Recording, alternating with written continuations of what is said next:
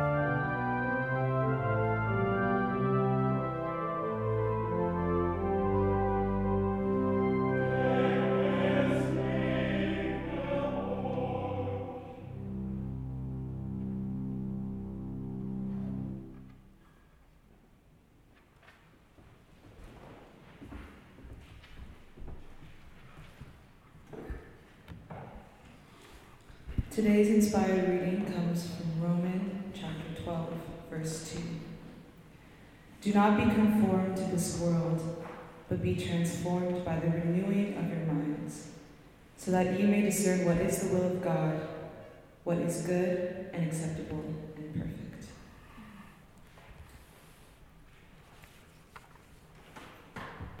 It is the late 1960s. Elaine Jackson Southern, the first Black woman to be appointed as a tenured full professor at Harvard University, is typing a letter to Professor Sigmund Levery, one of her former professors at University of Chicago, who she now works alongside within the music department at Brooklyn College. With detached professional formality, Southern attempts to explain to her senior why she must be excused from their planned lunch engagement. She writes, "This briefly is the situation. After 9 years of association with Brooklyn College, I feel completely alienated, unwanted, and worse, unneeded. Moreover, I have no hope for a change in conditions in the future. Now it is a matter of survival for me as a teacher and as a human being. If I'm to continue, I simply must avoid all unnecessary contacts with persons who, consciously or unconsciously, contribute to the further lowering of my self-esteem. I'm sorry if this makes my colleagues uncomfortable, but I repeat, it is a matter of survival for me. Second, I do not want to discuss the situation, for there is obviously nothing that can be done. It is for the second reason that I would like to be excused from our proposed luncheon engagement. I do hope you understand." These words were read to me by a friend of mine yesterday afternoon as we sat in the music department graduate student lounge. I came there in preparation for an individual meeting with a professor whose class I had not been present to in weeks. In the past, I've heard many people cite my capability of holding everything together, balancing academic demands with extracurriculars, with social life, with activism, with anything and everything else, and somehow seem completely unfazed in the process.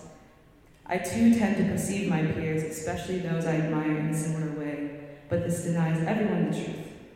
The truth that I, alongside many others, experience life with a certain level of brokenness. My deeply insightful friend Ruben Reyes managed to touch the essence of this brokenness in his own writing.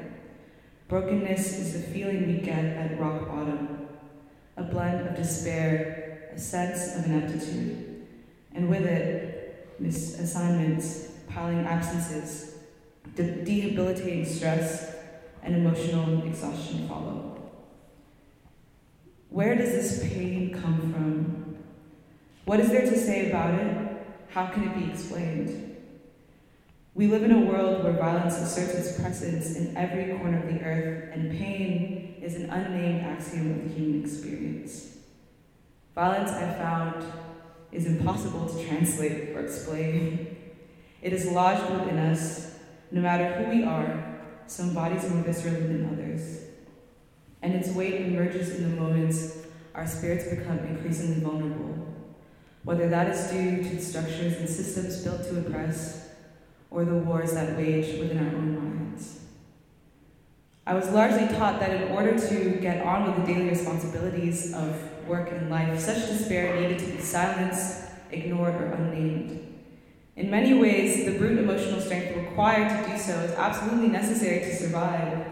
It is how generations of enslaved populations raised families amidst inconceivable atrocities. It is how my life was possible as my parents faced the rise of totalitarian governments in Ethiopia, neo-Nazi movements in former East Germany, and continual racial discrimination in the US to support their children.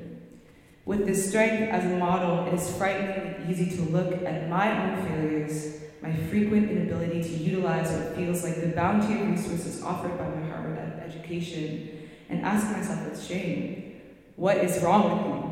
Why can't you just pull yourself together? I read Southern's words to tell myself nothing is wrong with you. To shift the pressure of functioning effectively, which is a hallmark in a culture that values human productivity over human life and freedom, and to reveal the true responsibility we have to honor and care for ourselves. In the midst of a world that often demands sacrifices of mental and emotional well-being, what does it mean to extend these expressions of love towards the most intimate, bruised parts of our spirit? It means embracing emotions rather than pushing them away or down below the surface. It means refusing to be ashamed by the limitations that carry important aspects of our humanity. It means demanding that those you interact with recognize and respect the necessary measures you take to treat your esteem and confidence with the inherent value that they possess, regardless of whether those people approach you with the sympathy and empathy you deserve. Ultimately, to renew your mind from the fractured state this world so often consigns it to, one must unapologetically allow for the necessary time, space, and practices that restore joy and peace. And as I move forward in life, I hope to treat myself with this compassion, and I pray that we can all leave this service inspired to extend such care to our precious and valuable selves. Thank you.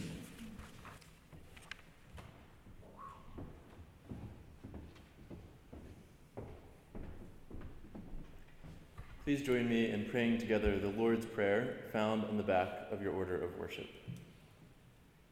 Our Father, who art in heaven, hallowed be thy name. Thy kingdom come, thy will be done, on earth as it is in heaven. Give us this day our daily bread, and forgive us our trespasses, as we forgive those who trespass against us. And lead us not into temptation, but deliver us from evil.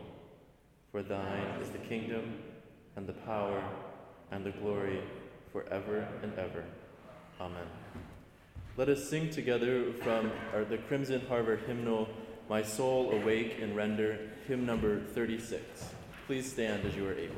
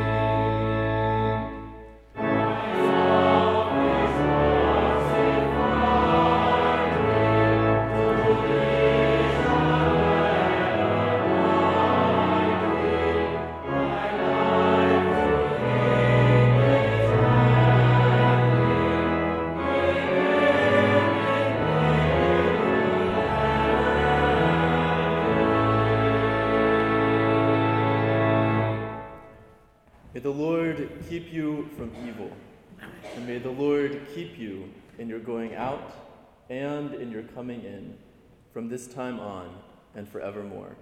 Amen.